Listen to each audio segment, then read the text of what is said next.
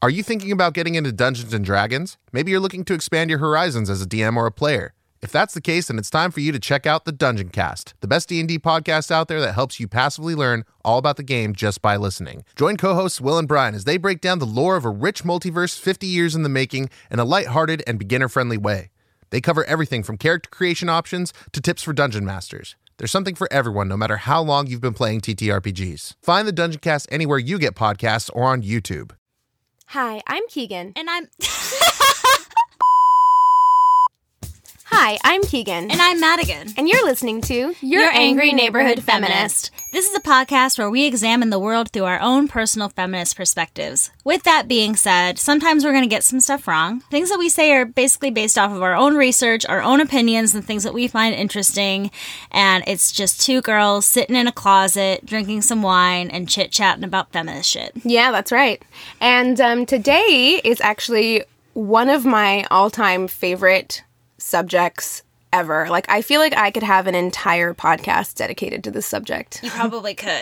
I could talk about this all day long. So we are going to be talking about black hair and the things that surround that and the history of it and the politics of it and what that means. Because I realize when I say that, there's usually a big question mark above white people's heads. Yes. And I'm also gonna kind of take a backseat a bit. I've got some, of my own notes that I've done some research and things like that. But mainly, I've got some questions at the end for things that I feel like are pretty common questions for us white folk to have, and also things that I found online or things that I feel like other people probably wouldn't know as much about. Well, I'm happy to provide any answers that I can on that.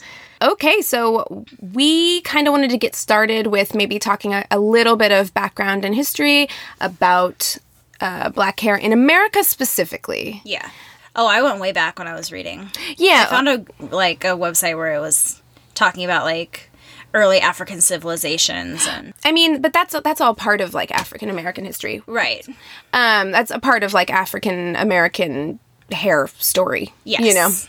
Because it does vary. Black hair and the culture surrounding it does vary from culture to culture. Yes. Or country to country. So yeah, if we want to take it all the way back to African civilizations, so if we're talking, 15th century, I actually listened to the Stuff Mom Never Told You podcast where they interviewed Lori L. Tharps, who is the author of Hair Story, Untangling the Roots of Black Hair in America. And she said something that was really interesting on that podcast. So I was literally sitting at my desk typing while she was talking to kind of get her, get what she said down. Uh-huh. And what she said was, we tried to establish the connections from African traditions from the 15th century and beyond. Historically, in West African cultures, where most African Americans trace their history, every community had their own designated hairdresser, and that person was very highly valued, highly regarded in the community. So you didn't let just anybody touch your hair. You only let the designated hairdresser touch your hair. And usually that was the person in a position that passed it down from mother to daughter and would teach her all the things that she needed to know about the craft of hairstyling. And it wasn't because they were just combing and washing hair. If you know anything, or I've seen pictures of traditional African societies, the hairstyles were very elaborate and they meant a lot.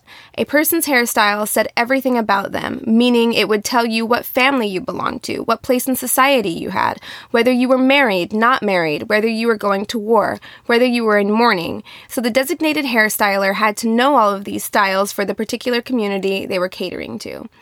So it was a really big part of cultural identity and a really big part of cultural bonding and society and the bonding of societies. Yeah, that's amazing. I liked this quote by her that I found that said, many believed that hair, given its close location to the skies, was the conduit for spiritual interaction with God. That was something I didn't know. Yeah, I love that so much because that's something that has always stood out to me about black hair, is that it's very purposeful. Nothing is, for the most part, an accident. At least when their hair is done. You know what I mean? When they've gone and they've gotten their hair braided or in dreadlocks, or everything is very deliberate. Very thank you. Very deliberate and very well thought out.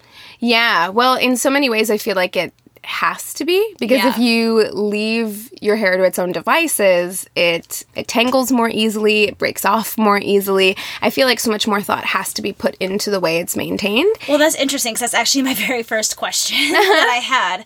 So my question was just, what makes your hair so hard to maintain? And I've, having done some reading, I'm kind of getting a bit of why. But for you, what's like your own personal experience with like what makes it hard to maintain? What is something for you that is like difficult about your hair? My hair has been a sore. I don't know if there's anything that I find more contentious about my own personal life than my hair. About myself. I don't know if there's anything that I've had a more difficult time trying to accept about myself than my hair. And part of that is because I so envied watching people who could just let it be and like let it go and not worry about it.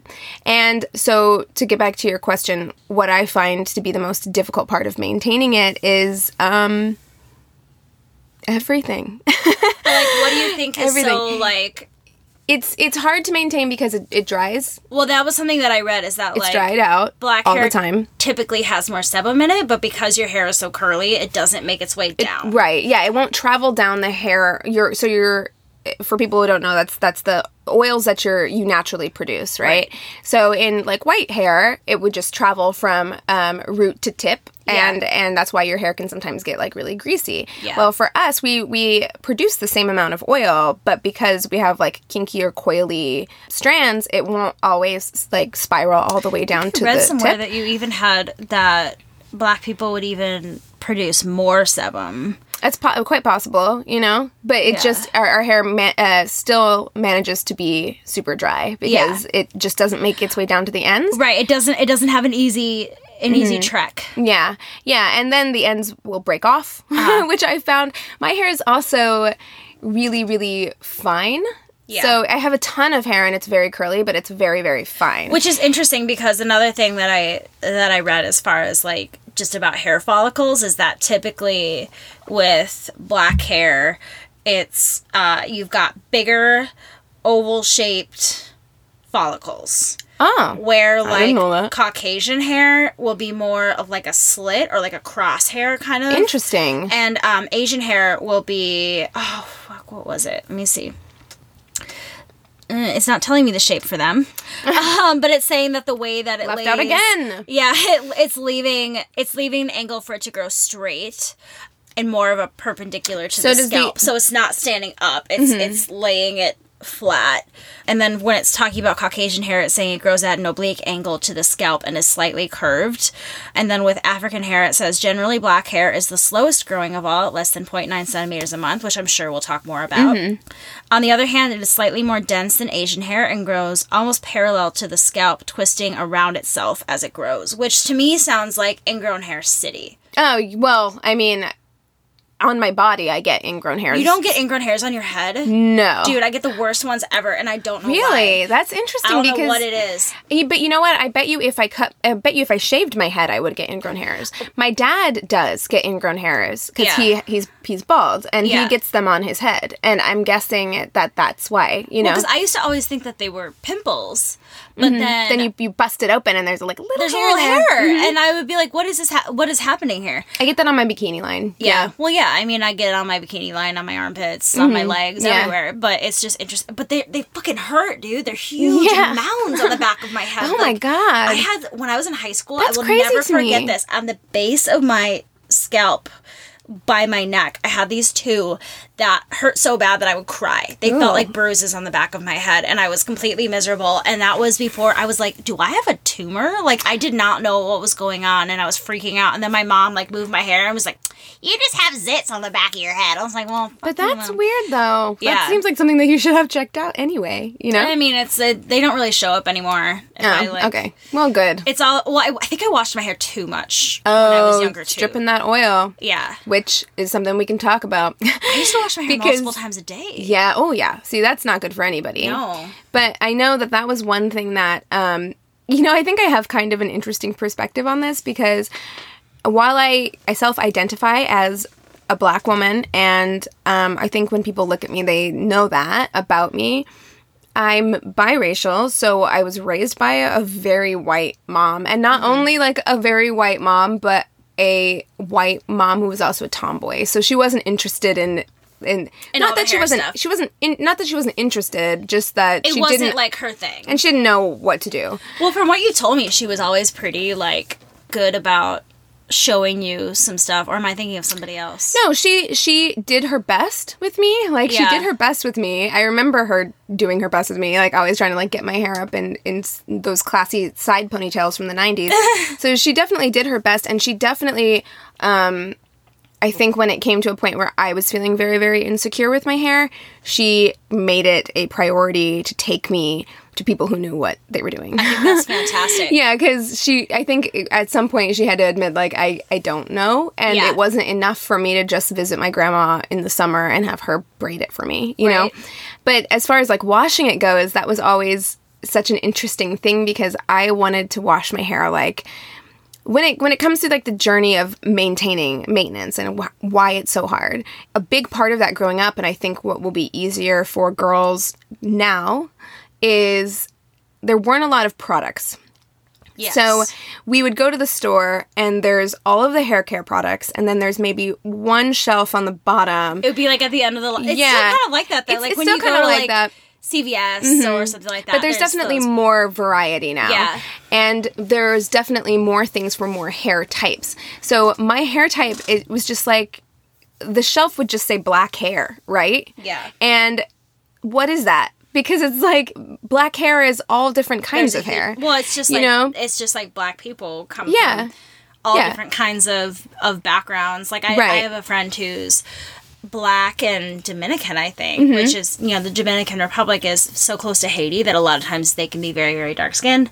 And well, and Haitians are so dark skinned because they're Afro, you know, exactly as well. So you know, and like she's kind of had that same like kind of thing where, I mean, she's got pretty, I don't know if this sounds bad, but like, I guess standard looking Afro-American hair. Is it like really coarse and tightly coiled? Yes, or? It's really tightly coiled. Okay. Yeah. So that was the thing that I was actually trying to look up because Chris's mom is from DR. And she gets her hair done all the time and has really tight curls. And I was like, I couldn't find anything online, though, to compare Latin and black hair.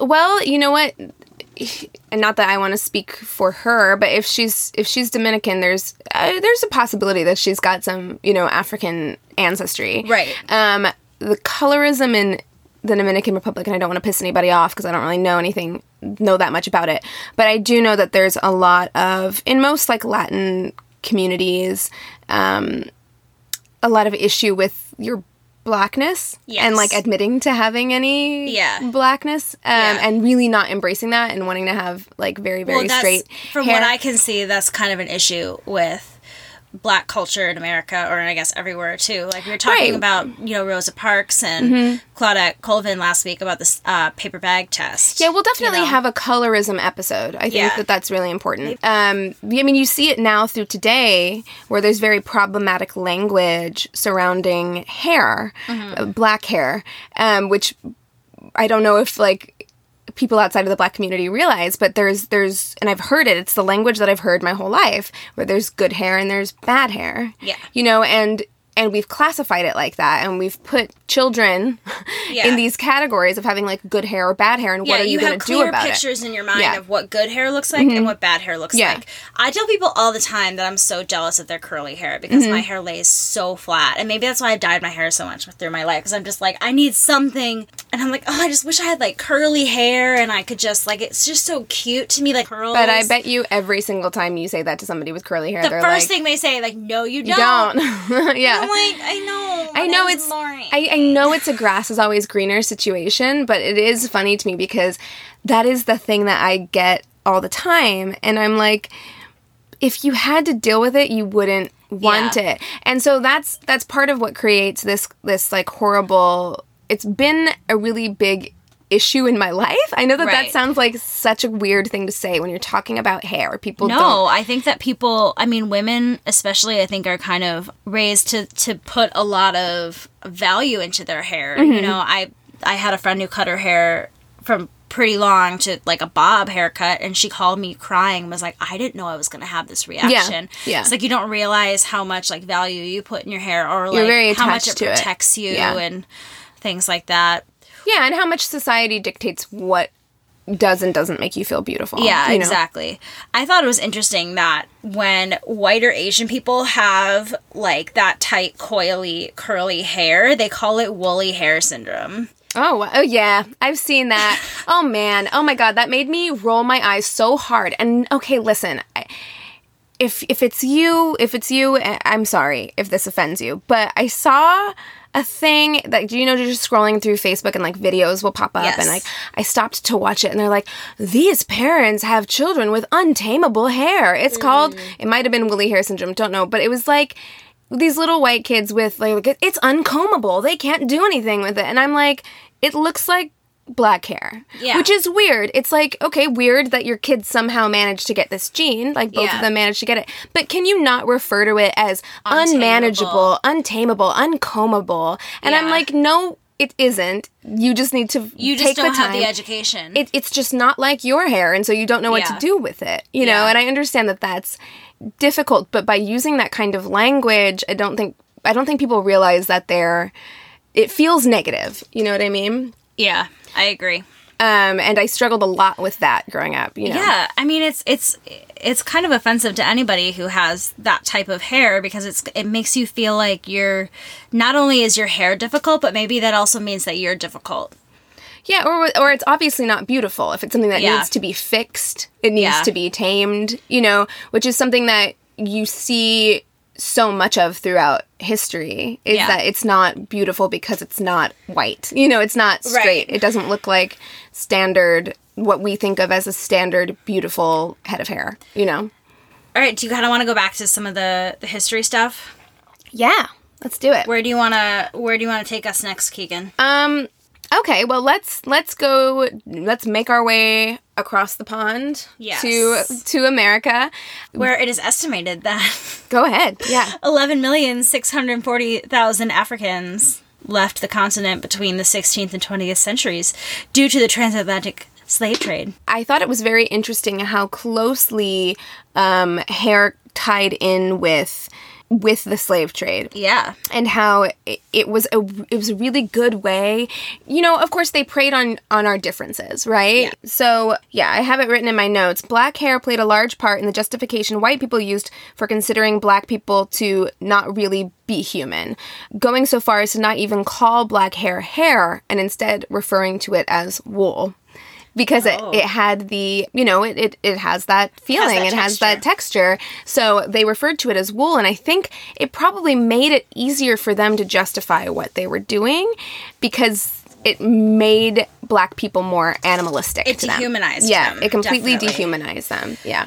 Well, I read that, you know, that was when they would start to try to kind of relax their hair a bit. And it was, once slavery was, like, legally abolished, they continued to practice that because they just wanted to, like, blend in.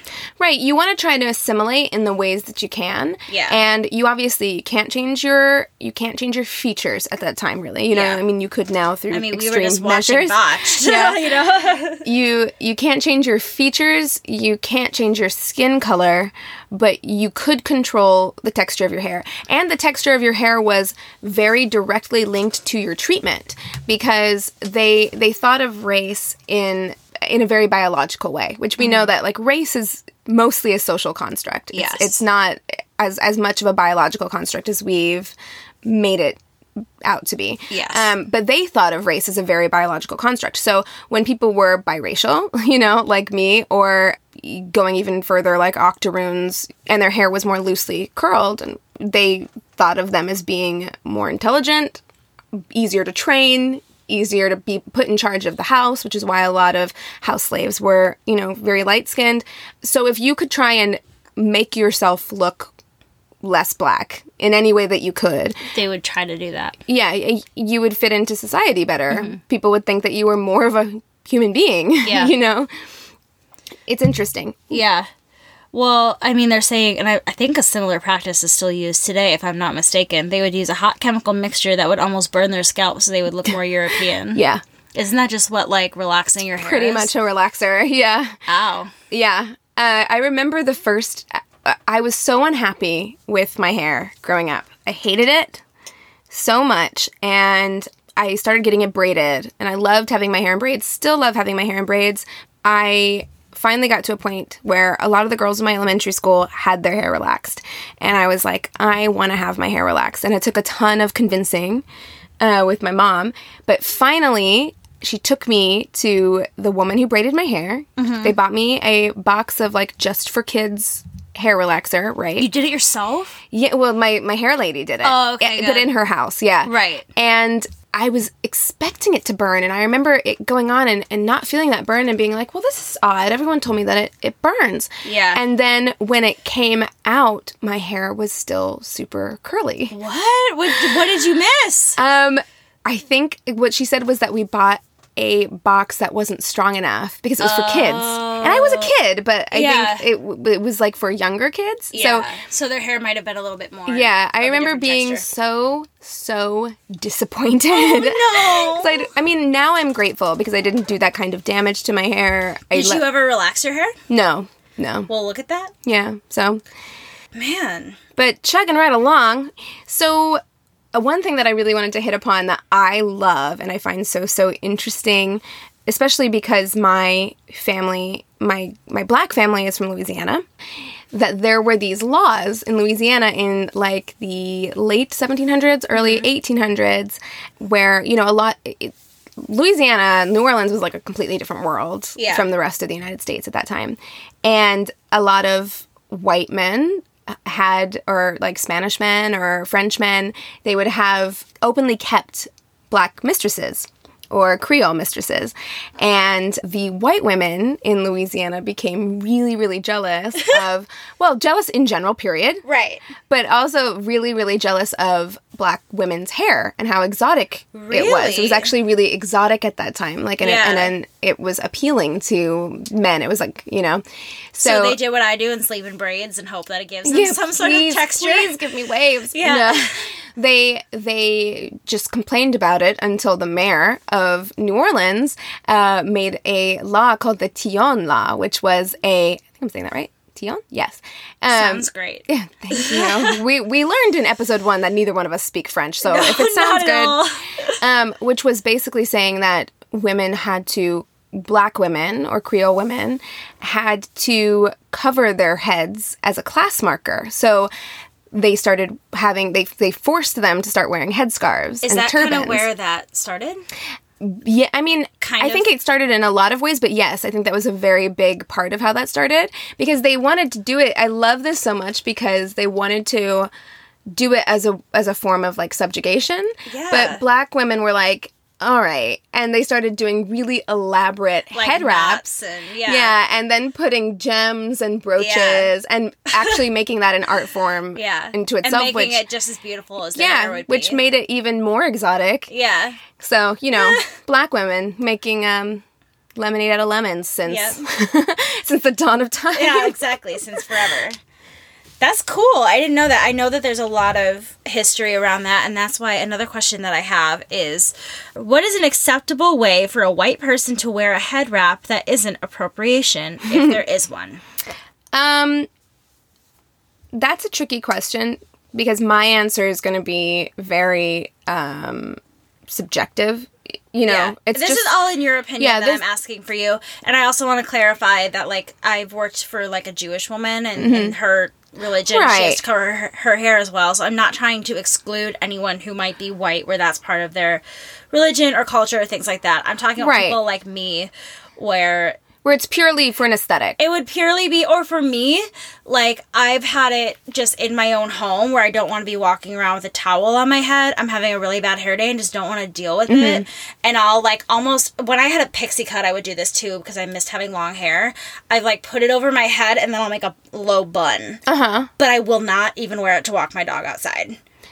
You know what I mean? To me, it's tricky. To me, it's kind of like you know it when you see it. Yeah. I feel like, because to me, I've seen white women with head wraps before, or head scarves before, and didn't feel like appropriation, and then there were times when it did. Because I've seen some people where they'll wrap just kind of like, there were those headbands that were really in that had like the twisty knot in the front. Like I've seen things like that, or people would take a scarf and tie. Right. Or if it's a turban or something like that, which, you know, have been very in fashion at one point or another. Well, and a lot of times too, it's like, from what I understand, is that you really need to have an understanding of culture and background if you're going to be, and religion a lot of times too, if you're going to be doing things like that.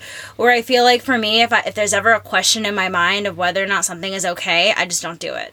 Right, which I think that's a safe approach, but I don't think every single form of head wrapping or wearing a headscarf is a form of appropriation. What would you say, in the best way that you can describe it, what would be the best way that you would say that it is appropriation? I think if you're taking head wrapping styles that are traditionally African or African American and wearing those and not claiming and not giving credit. This one to me is a tricky question because there are other forms of, and there are reasons why minorities or marginalized people get upset about other things. Like I could probably more easily put into words why I got upset. I had like a very visceral reaction whenever Kim Kardashian wore cornrows and didn't call them cornrows. You know what I mean? Like that upset me. But as far as headscarves go, I don't know. I've not really had a really strong visceral reaction. I think it's because that tradition is shared with so many cultures that it's hard for me to say that I could give a good answer, you know? Well, speaking lightly of appropriation, and also you speaking of Kim Kardashian having worn cornrows. So this is what's interesting to me because I was a figure skater for a very, very long time. And the way that my hair was done for I don't even know how many years for competitions were like twisted cornrows on the top part of my hair, and then I would wear a bun. Loose in the back or in a bun? I would wear it in a bun, or then when I had short hair, my mom would curl it. So I'm showing Keegan a picture so we can block this out. That's what it would be like. Okay, but those are like twists. Yeah. Okay, so it's a little different. Yeah, it was twists, but we called them cornrows because that was all we knew. But that was like and then here I am with, you can't see, but I have two buns on either side of my head, and I've got my little twisty twist. I think it's a little different, especially like in the 90s, people did those twists, right? You know, all the time. Right. I feel like. Well, and then my best friend was a gymnast, and they would do braided cornrows in their hair and then put them in a ponytail. And it's interesting because it wasn't open knowledge to me at that time. It wasn't talked about to me. So I didn't even understand what cornrows were. Yeah. So I didn't, and I'm not saying that like, I didn't know. I'm just saying like, I wish that was at least something that was talked about enough that we would at least be aware of it, I guess. Like, it's amazing to me that I didn't even know it existed. You know what I mean? Yeah. That's what I mean. Well, I think the conversation also has shifted so much in 20 years, you know, or 15 years, that I'm not sure that I would have expected those conversations to have been happening back then. You know what I mean? Whereas when someone like Kim Kardashian or Kylie Jenner or, you know, Khloe Kardashian does it now, there's no reason why. Like, for instance, Kim Kardashian just did her hair in braids. She did her hair in braids that look like Bo Derek's braids from the movie 10 in the 70s. And she called them Bo Derek braids. And it really hit a chord with the Black community, as does a lot of things that they do, because Bo Derek appropriated that hairstyle from Black America, and then you did the same hairstyle. So you appropriated it from Black America. You didn't they aren't Bo Derek's braids. You don't, you know, you don't. Right. So what is it for Kim Kardashian listening in right now? What would she gives a shit. She does. But what would be like the proper way then for her to, if she was going to wear her hair that way, what would be a good way then for her to make it known that she was at least aware of the history of what she was wearing? Again, this is something for me where it's like, if she's posting a photo on Instagram, is there something that she could say in the caption? Is there, like, what is a way to make it less I think there's definitely, appropriating. Or just don't do it at all. I wouldn't do it at all, to be Right, honest. right. But like, if you're gonna do it, I think, right now I wouldn't do it at all because I think it's such a touchy Yes. subject. But I think maybe eventually we'll get to a place where if you were gonna do it, you could offer credit, or you Yeah. could be like, hey, my really awesome black hairdresser did this for me. Isn't that cool? And plug her name in. Right. You know what I mean? Link her Instagram page. Yeah. Offer credit to like the stylists, the artists who came up with these styles, you know? I think that's a good idea. Well, and then that leads me to one last thing as far as Madigan's questionable hairstyles growing up. I would always get my hair fully braided on vacation in Mexico with beads on the ends. Oh, yeah. It's so cringeworthy now looking at for It's so funny. many reasons. But, like, again, this was something that I wasn't aware of. Like, I would go to Mexico and it would be a Mexican woman braiding my hair, and for me it was like a fun spa day, and the colors of the beads matched the swimsuit that I wore all week, and like there was no like weight to it. And again, this is at a time when these conversations really weren't being had. My best friend did that when she went to Jamaica. Yeah. You know, but to me, it is also different when you go to a country.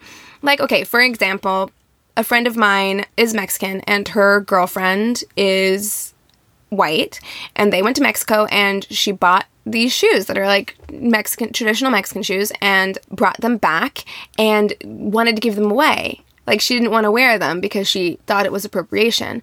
But the difference to me is you bought those. To me, that's cultural appreciation. Exactly. You were appreciating that culture while you were in that country, and you bought them from someone. There's a difference between buying Mexican shoes from a Mexican person in Mexico, then going to Journeys and buying a knockoff of right, them. or getting something that says Navajo on it Yeah. at Urban Outfitters. You know what I Yeah. mean? There's a big difference there. So I think getting your hair braided, or my friend getting her hair braided in Jamaica by a Jamaican woman Yeah. in the country, to me that feels more like appreciation. It's something new in that culture that you haven't experienced, and you want to experience I think that if I could go back in time with the knowledge that I have now, but I was a mom and I had a kid who wanted their hair braided, I hope that I would at least say, or at least explain a little bit of like the history behind it. I think that's I think that's a big part of it. an important thing. Yeah. Just with, it helps you understand people in general, and I think that if you're going to be copying somebody's style, that's a really, really important thing. Right. Yeah, right. I think people were more upset that Kim Kardashian called her cornrows boxer braids than they were that she had cornrows. Yeah. You know what I mean? Because you're taking something that is So deep-rooted into a culture. deeply rooted into our culture. And the other part about appropriation that I think, because inevitably there'll be somebody in the comments that's going to be like, well, black women wear their hair straight or they dye it blonde. Why isn't that appropriation? Because you haven't gotten any white people don't get negative effects for being Right. blonde. Black people have had and continue to get negative reactions in the workplace, in life, Yeah. for wearing hairstyles that are traditional And to for them. you, making it cool and acceptable is taking Right. away the fact that other people have had to fight to be able to wear their hair a certain way. I heard it, someone said this, and I can't remember who it was, I wish I could remember, but when they were trying to describe appropriation, they were saying, do you think my culture looks better on you?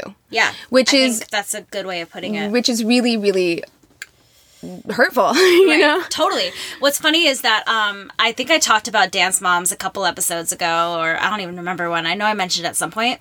But I'm a really big Dance Moms fan, and there's one black girl on the show, and there was an episode where, like, she had just gotten her hair braided, and she had them in, like, these two, like, buns, and her teacher is, like, yelling at her about her hair, like, over and over and over again.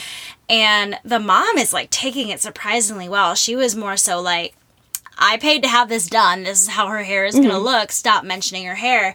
But man, I'm surprised she didn't get even like more pissed. This was a few years ago. This was like the first season or two. So it was in like 2011 or 12 or something like that. Well, unfortunately, she's probably pretty used to it, you know? She probably is. Well, racial like profiling, I guess, was a really big issue with her on the show, especially the first few seasons, where they were incredibly racist toward Nia and the dances that they gave her. And, like, she would always be, like, the snake charmer, or the she would always have the ethnic dances, right. And Abby would be like, because if they're casting for Lion King, they wouldn't call one of the blonde girls, they would call Nia. She has to know these dances, it's her background. But then, like, it's not, you're learning these dances from a white chick from Pittsburgh, right? She's not taking a traditional African dance class, exactly. Yeah. Which eventually she does in the show, which is great, but it takes a really long time. And that was something where I'm just like, oh, baby angel, your hair is so cute. Yeah, well, I mean, if we're going to talk about, like, racial profiling in schools, that was something that's happened and has, it continues to happen. I mean, up until I think it was a couple of years ago, there was a school in South Africa that wasn't allowing their girls to wear braids or afros, black girls to wear braids or afros, which is basically saying, we're not going to embrace the way the hair grows out of your head. Yes. We want you to alter the way the hair that grows out of your head is unclean, it's unkempt. Yeah. You know, which is crazy. And those girls, little girls, actually held a strike. I remember that. Mm-hmm, and they were able to get that rule. Yeah. But this is what we're talking about when we're talking about why it's such a big deal. Yes. You know? I mean, it was just, I think, 2 years ago, maybe, that the U.S. Army finally decided to allow cornrows, which is crazy. Because they want you to have, like, short hair anyways, or have it out of your face. Well, that's the thing, is just, like, it really illustrates the ways in which those rules were written for and by white people. Mm-hmm. Because if you knew anything about black people, you would know that is the most utilitarian hairstyle. Yeah. If I don't want to cut all my hair off, but I want it out of my face, I don't want to have to wash it as often, I don't want to have to deal with it at all, I'm going to put it in braids. Yeah. So for you to tell me that is not acceptable, it's not an acceptable hairstyle, but wearing a wig is? Wearing a wig was okay. You know what I mean? God. It's crazy. That sounds sweaty. Yeah. Oh my God. It sounds itchy. Well, that kind of brings up to the fashion industry and something that I wrote, which we kind of already touched on, but, like, what draws the line between fashion and appropriation? I think that's an interesting question. And again, I think it comes all down to credit. Because, for instance, like a couple of years ago, I know that, or maybe not even a couple, maybe last year, Marc Jacobs was in a little bit of hot water because he had a runway show where all the models were white, but they had dreadlocks. Mm-hmm. And people were upset, and he couldn't understand why people were upset, right? Because it's appreciating your culture. But it's not, because if you really wanted to appreciate us, give us jobs. Give you jobs? Why didn't you use black models? Why didn't you hire black models then? If you wanted to you know, it's just a weak excuse. What was your statement you were trying to make? Yeah, it's a weak excuse to say, well, I don't understand why you're in such a hissy fit. We think it's beautiful and we want to appreciate it. Right. So to me, it's like just on different colored skin. Right. Like, I think baby hairs, which weren't even baby hairs, you were just taking hair and, like, styling it on your forehead. Right. We're having a moment in fashion for white people for a while. And we were just kind of like, but that's always been deemed, like, ratchet or, you know. Well, even for me, like, the acceptance of weaves I've seen being very different. I remember when I was in first grade, again, I went to a school, very, very white school for elementary school. There was, I think, maybe one black girl, one black guy in my class, and that was it. Her name was Amma. She had braids in her hair. It was little tiny braids, kind of like Suzanne from Orange is the New Black, where it's the little ones that kind of stuck out super cute and had the little, like, plastic bows that we always wore. Cutesy, yeah. And I just remember seeing one of her pieces of hair on the floor, like, on the stairs, and freaking the fuck out because I did not know what the fuck was happening. And I was like, why is Alma's hair on the staircase? Yeah. What is happening? And, like, I think I just, like, looked at it, had a momentary, like, this girl's losing her hair. Yeah. And then, like, ran up the stairs. Like, I had no understanding of that. And now that's something that, like, a lot of white women have. Like, I had a friend in high school for sure. who had extensions and, like, things like that where I had no knowledge of it. And then not even 10 years later, I was sick of having short hair, and I was like, Mom, I want extensions in my hair. And, like, that whole idea of someone having, like, fake hair was no longer, like, foreign to me. Yeah, it's definitely, the idea of having fake hair is definitely not taboo anymore, but I do think that the language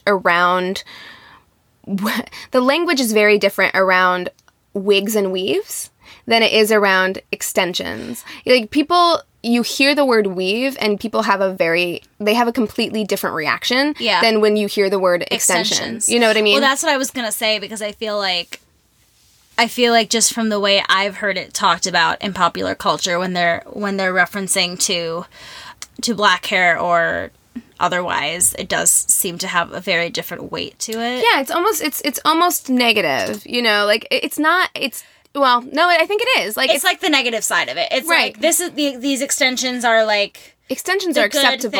They're acceptable, but if you have like a weave or a wig, that's unacceptable. Again, bringing up the Kardashians, I think that as far as wigs go, they've kind of tried to, like, bring that back. Yeah, somehow Kylie has managed to appropriate wigs, which I'm just like, I had to roll my eyes because she's just like, I brought wigs back. And it's like, bitch, black women have been wearing wigs forever. Like, just because you got a good front lace. But it's kind of like, no, you did not bring wigs back. Wigs have been, like, a thriving industry for, like, a really long time. Yeah. And it's something that, you know, in the black community, black celebrities have been doing forever. It's just frustrating because it's just like, this is something that black women have been doing since the 60s, really, is when wigs started really taking off for black women, if we're getting back into history. Well, I was going to say, funny to bring up the 60s, during the civil rights era was when the afro kind of emerged. Right, yeah. So you have the late 50s into the early 60s. Which were when you had, like, Supremes, where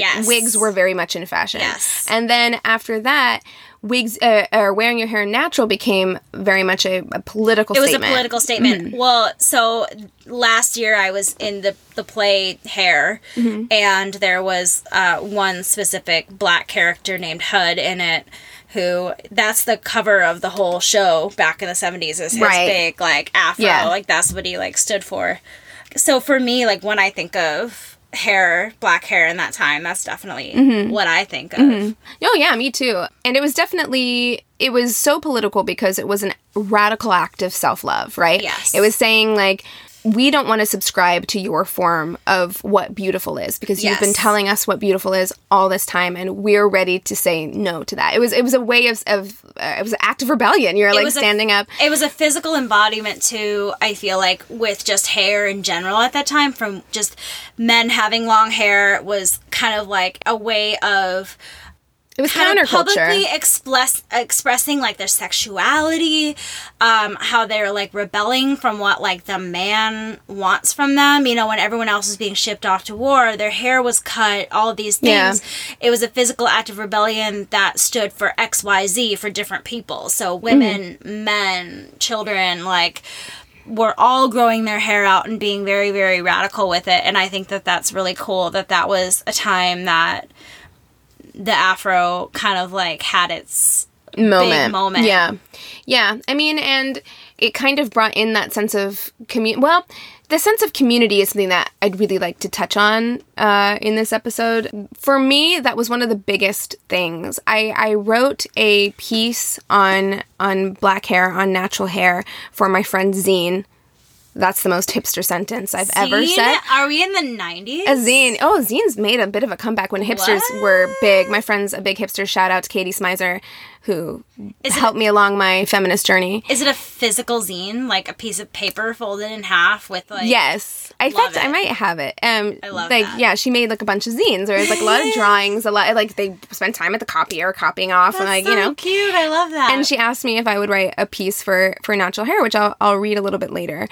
Or I'll read parts of it a little bit later. But for me, the biggest thing about it, and why, even though I hated my hair so much, I could never commit myself to not having it natural, was because it was such a link to your heritage, and it was such a link to your community that you couldn't bring yourself to get rid of that. And you see it pop up in history over and over and over about how it's this very strong community link. Yes. And you know, because you spend, like, okay, for instance, when you go to get your hair cut, how long are you there, do you think? Like a half an hour. You're like a half an hour. The longest I have ever spent to have my hair done is 8 hours. I think I was there for that, at least for You were part there. of it. You were there when that time took 6 hours. Yes, when Okay. Sherilyn did it. Yeah. But when I was a kid, the longest I think was 8 hours. I had small braids. I wanted like brandy braids. Yeah. And it took a long time.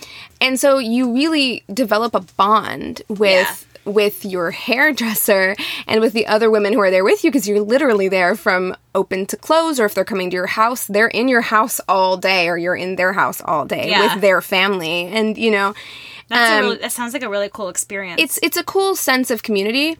And the reason why I brought that up is because this ties so well in with feminism, is that was where in black hair salons during like the 1960s and the 1950s, like during the civil rights movement and before the civil rights movement, it's where a lot of planning happened. Yeah.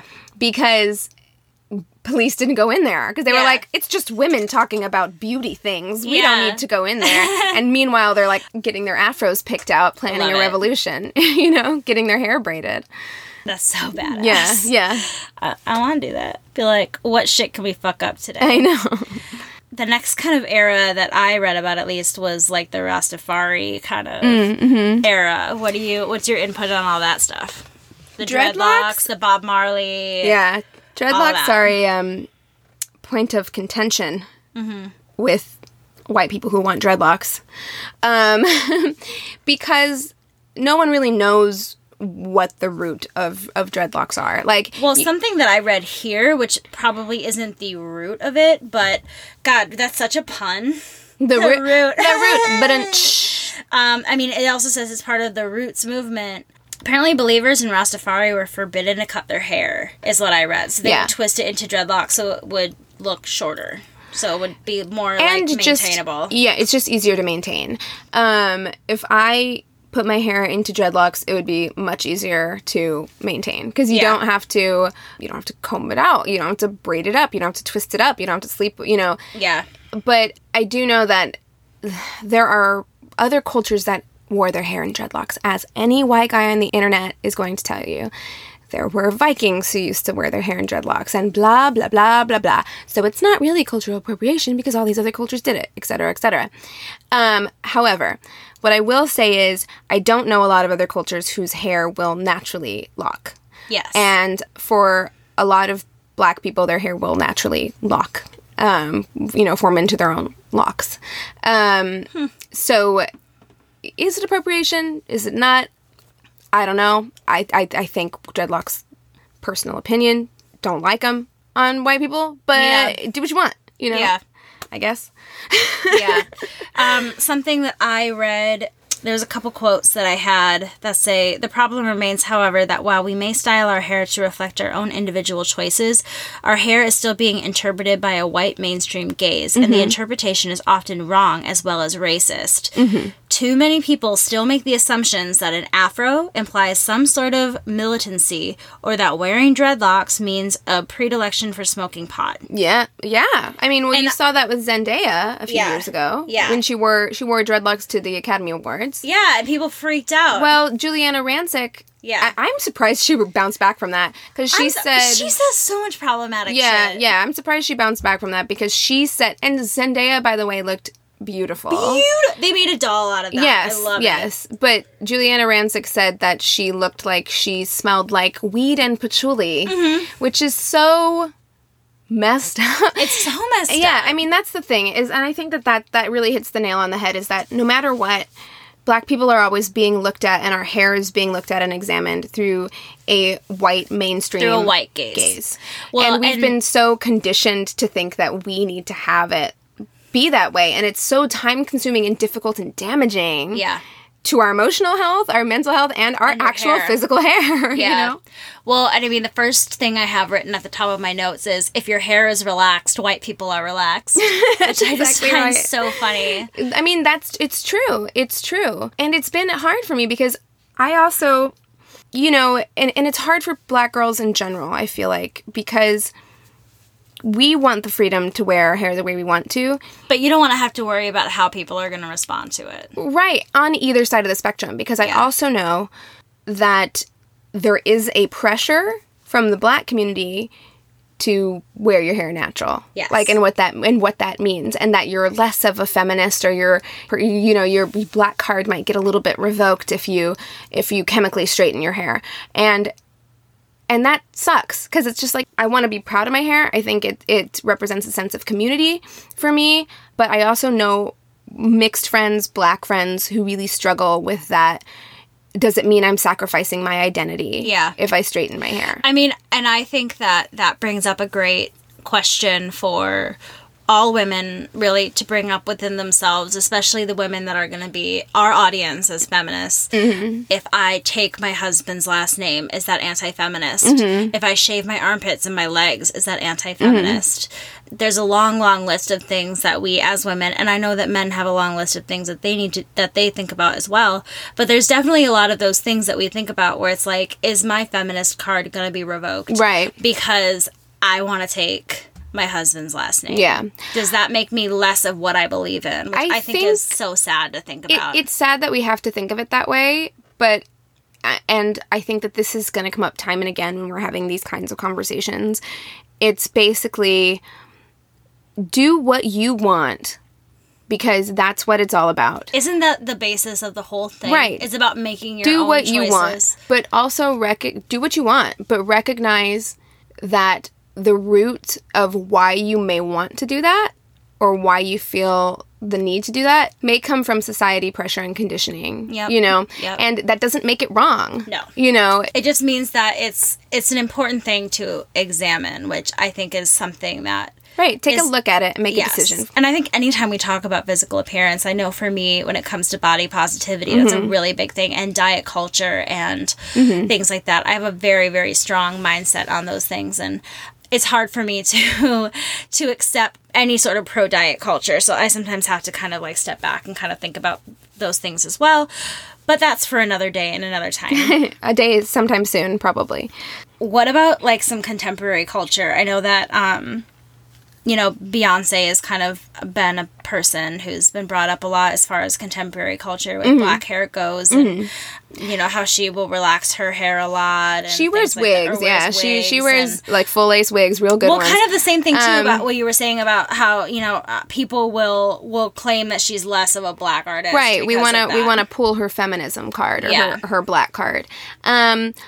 Again, I don't have any problem with that, with wearing wigs or wearing your hair straight. I don't think it makes you any less of a strong Black woman or a strong Black feminist at all.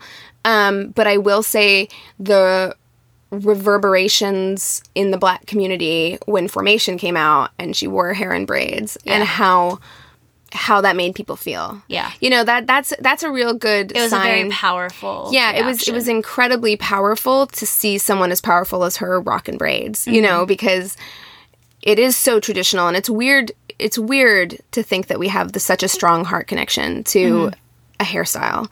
But we have such a strong heart connection to clothing that we wear. That's part of our ancestral background. We have a strong connection to food. We have a strong connection to most things in our culture. And especially something that we've traditionally been told is ugly. Exactly. That when we see someone make it look beautiful, and we know it's beautiful. Beyonce too. Yeah. And her sister also does amazing things with her hair.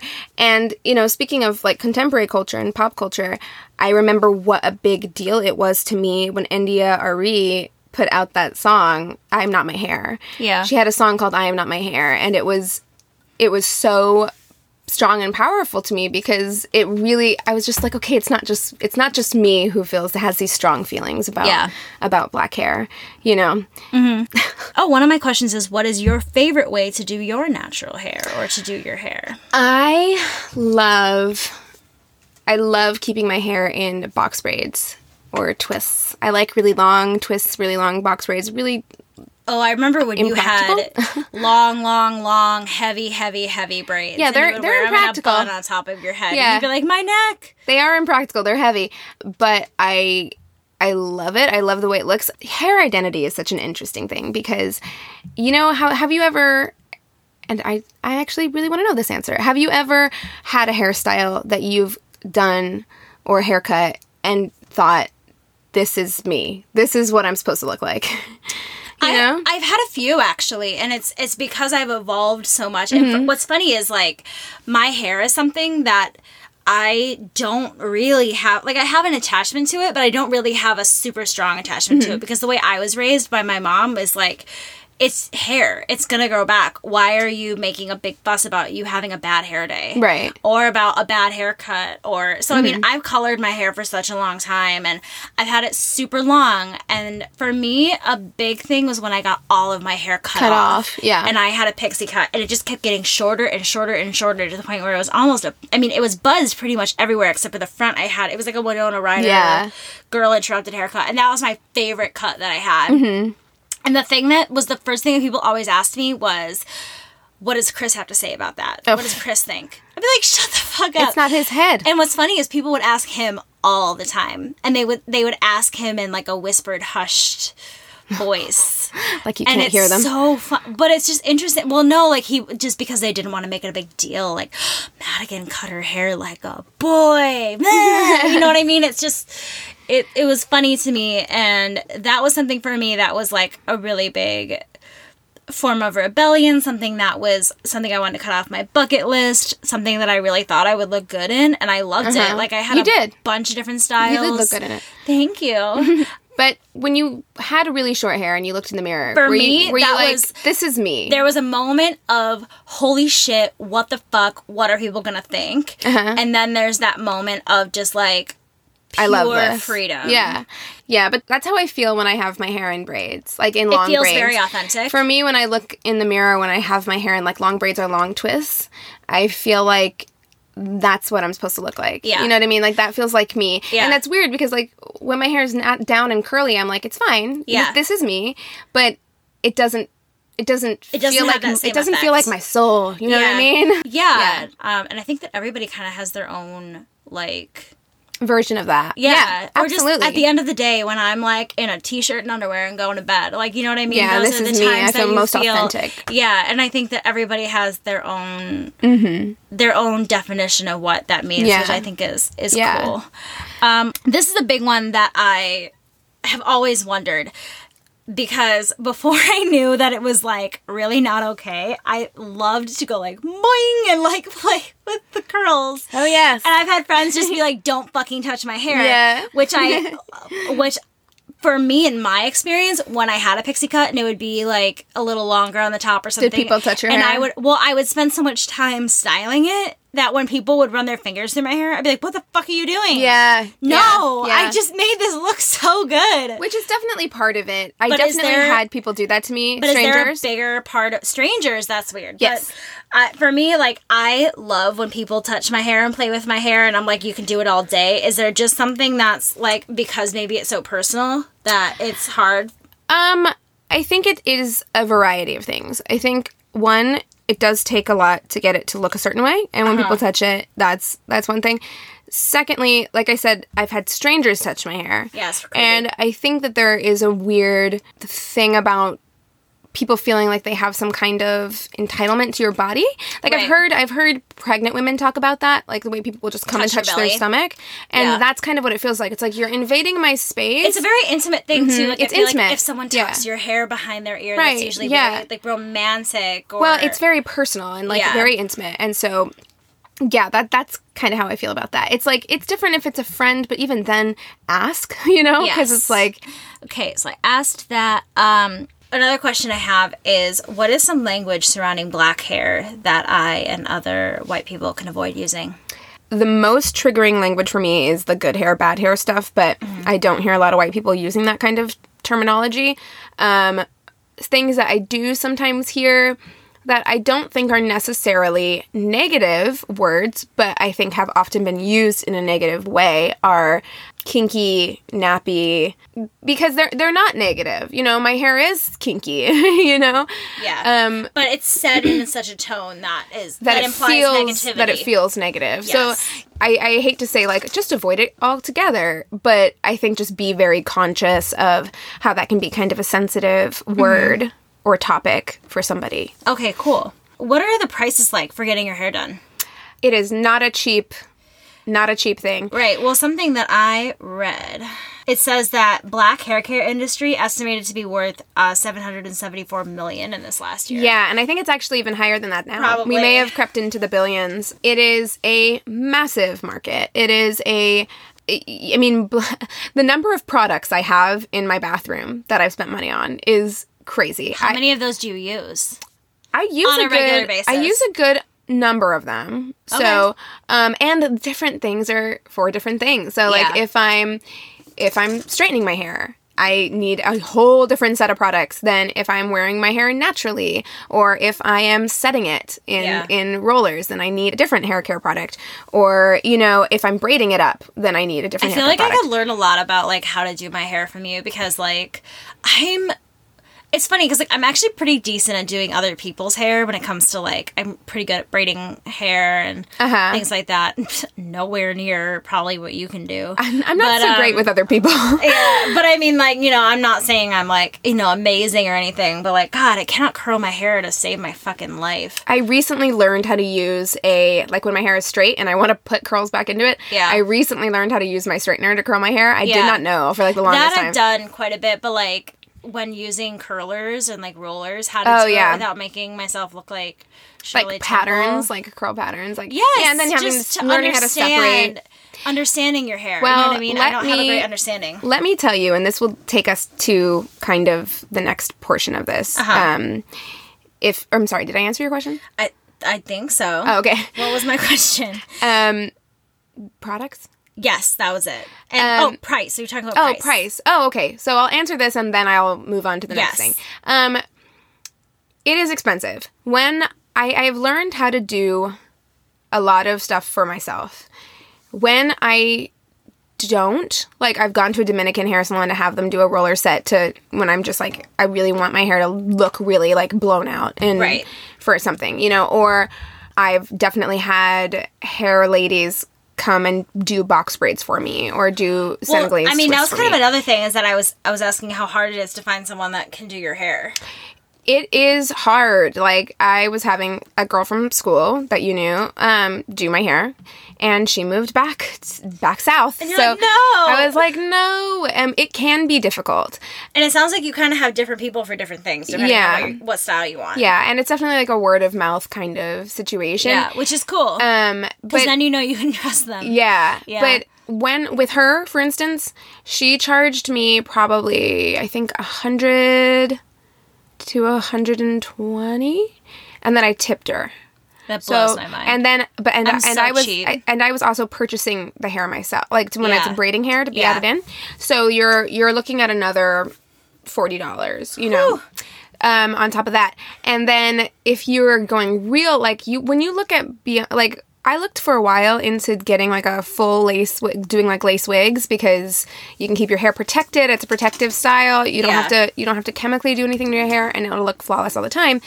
And if you're looking at a real good human hair wig that looks like your hair, you're talking several hundred to into the thousands to have really, really good hair. So, I mean, it's expensive, which is why Beyonce can do it. Yeah, Beyonce sure can do it. Yeah. And it's why so many black women started turning to YouTube. Yeah. The 21st century and access to the internet has just changed the game, man. Yeah. It's totally changed the game. But has it also, with what you were talking about, made you feel like you have to be more complicit with the natural hair kind of movement? Like you have to wear your hair that way in order for you to be black? I don't know. Yeah, I know what you're saying. I think it changed for me, and I think for a lot of other people. I still want to wear my hair straight. That was just something I had to come. I mean, on occasion. I almost never do. It's straight right now, but I really straighten my hair. Maybe I could count on one hand the number of times a year I straighten my hair. I was going to say, you texted me and you were like, I just spent how many hours straightening your hair? It was about 2 hours, yeah. Like, you must be, like, fucking buff after that. Be like the Hulk. But as far as, like, feeling pressure, I feel like it's been a very, very good thing for the black community because I feel like it's taken the idea of wearing your hair naturally and made it not a political statement. Like now you have Black women wanting to wear their hair naturally because they find it beautiful. Yes. Because they're able to see other people style it. They can learn how to style it themselves to make it look like that. Yeah. They can figure those things out for themselves. And so I think it's very radical in a completely different way than wearing your hair natural was radical in the 60s. It's not because it's not a political thing. It's just I want to wear my hair natural because I think it's beautiful. Think it looks good. Yeah. And so YouTube taught me how to do my own box braids. Yeah. You know, and how to braid in hair and do that kind of thing for myself, which That's has really made cool. me feel more connected and beautiful. Yeah. I like that. Yeah. That's really cool. Let me see. I think I only have a couple of questions left. We kind of touched on some of this, but maybe this would kind of hone in on it more. But what is something you wish white people knew about black hair? Oh man, that's a tough question. Like, off the top of your head, what's something like the first thing that came to your mind where you're like, oh my God, I wish I understood how long it takes. I wish I understood how frustrating it is to do every day, or, you know. Well, yeah, those things for sure. And I wish they understood, I guess, that it's more than hair. Okay. Because I feel like the experiences, it's tied into so much more than just your hair. Because I feel like the worlds that we live in, even me as being like a part white person who was raised by a white mother, our worlds were completely different when it came to hair and the way that we felt about it. And it's so deeply ingrained in us. Like the feelings of having to overcome these feelings of shame, maybe, or hate, dislike, you know, self-loathing, you know, in order to come to this place of like love and acceptance. It's so much more than just hair, you know? Yeah. Yeah, that'd probably be it. And then my last one that I have written down here are what are some ways that white people can start changing the conversation about black hair? And I'm talking more about like allyship or about kind of like what we're doing now too, because for me, as I was writing these notes, and I texted you last night because I was like, I'm really nervous about this. Because I'm so scared of saying the wrong thing, which is why I think that it's good that we have such a relationship that I can say these things, and if I'm saying something wrong, you can be like, don't say that.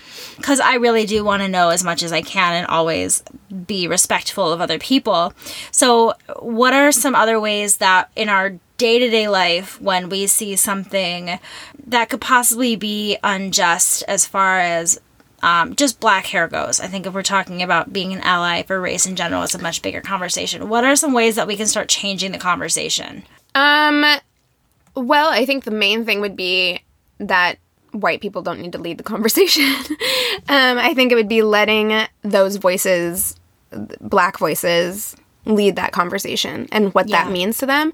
And I think as far as just like active allyship would go, it would be advocating for fairness, because so often what you see when you see like injustice as far as hair goes, as funny as that can sound, it's in regards to workplaces or schools and just like any other dress code situation, like in a school, when you're allowing someone's hair to get in the way of their education or making them feel less than because of something that's natural to their body. Right. Maybe care about it as much as, you know, or at least stand with them. Standing with them, I think would be the most important thing. Yeah. Okay.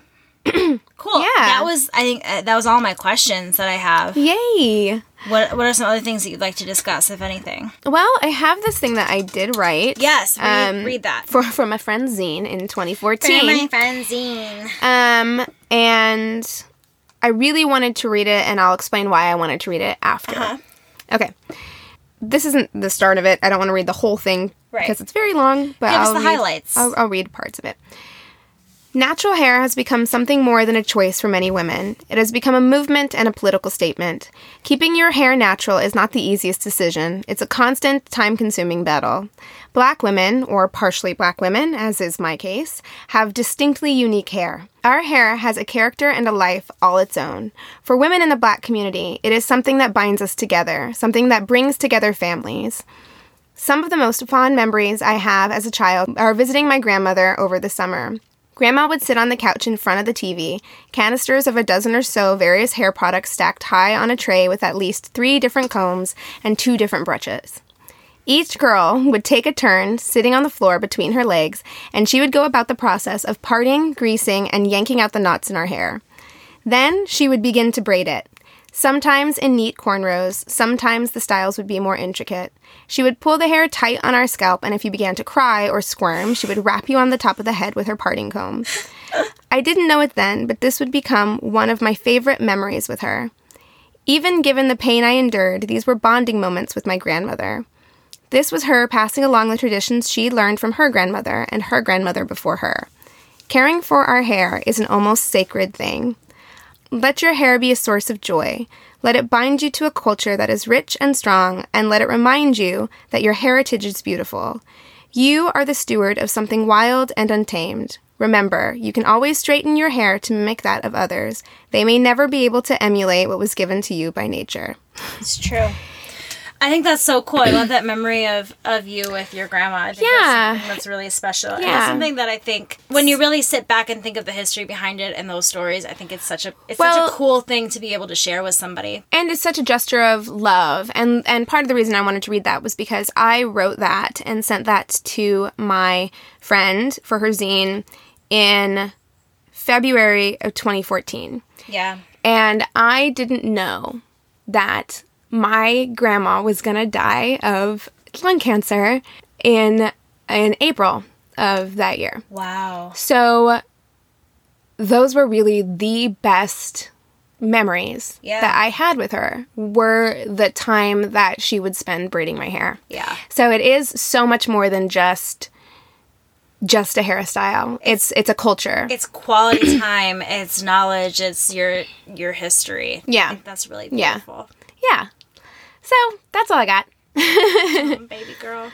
Well, thank you for educating me. I'm really glad that we did this and that I learned Me too. more. It's fun. I mean, just like the genetics behind everything was so interesting to me. I mean, there's a lot that we still don't know as far as genetics with hair about, mixed race children and what genes are hereditary, which are dominant and which are not. And there's a lot we didn't cover, and this was largely a conversational episode. But I think that this is something I learned a lot, and I think that this is something that a lot of our listeners will learn a lot from as well. Yeah. I know that, like, every week my mom calls me and she's like, I didn't know that. Oh, yeah. I didn't know that. That's wonderful. Liz. Yeah. Hi. Shout out to Liz. Hi, Liz. And so that makes me feel really happy because it starts a conversation between us, and I think it starts conversation between her and other people as well. And I think that's what's really cool about this whole thing, and about you sharing your own personal experience. I think is gonna hopefully bring in a lot of other stories. I would love to hear other people's opinions on what they think with a lot of this stuff. Yeah, I mean, other stories. And once again, I guess this is a good place to say, if you would like to reach out to us, if you have your own stories, if you want to tell me how your grandma used to hit you on top of the head with her comb, you can email us at neighborhoodfeminist@gmail.com, or you can find us on Instagram at angryneighborhoodfeminist. Yep. All right. Well, Keegan, thank you so much. Well, thank you, Madigan. Thank you. And thank you, listeners. Thank you. Thanks for sitting with us. And we encourage you to rage on. Rage on. Bye-bye. Contained herein are the heresies of Radolf Burntwine, erstwhile monk turned traveling medical investigator. Join me as I uncover the blasphemous truth of a plague-ridden world, that ours is not a loving God, and we are not its favored children. The heresies of Radolf Burntwine, coming January 2nd, wherever podcasts are available.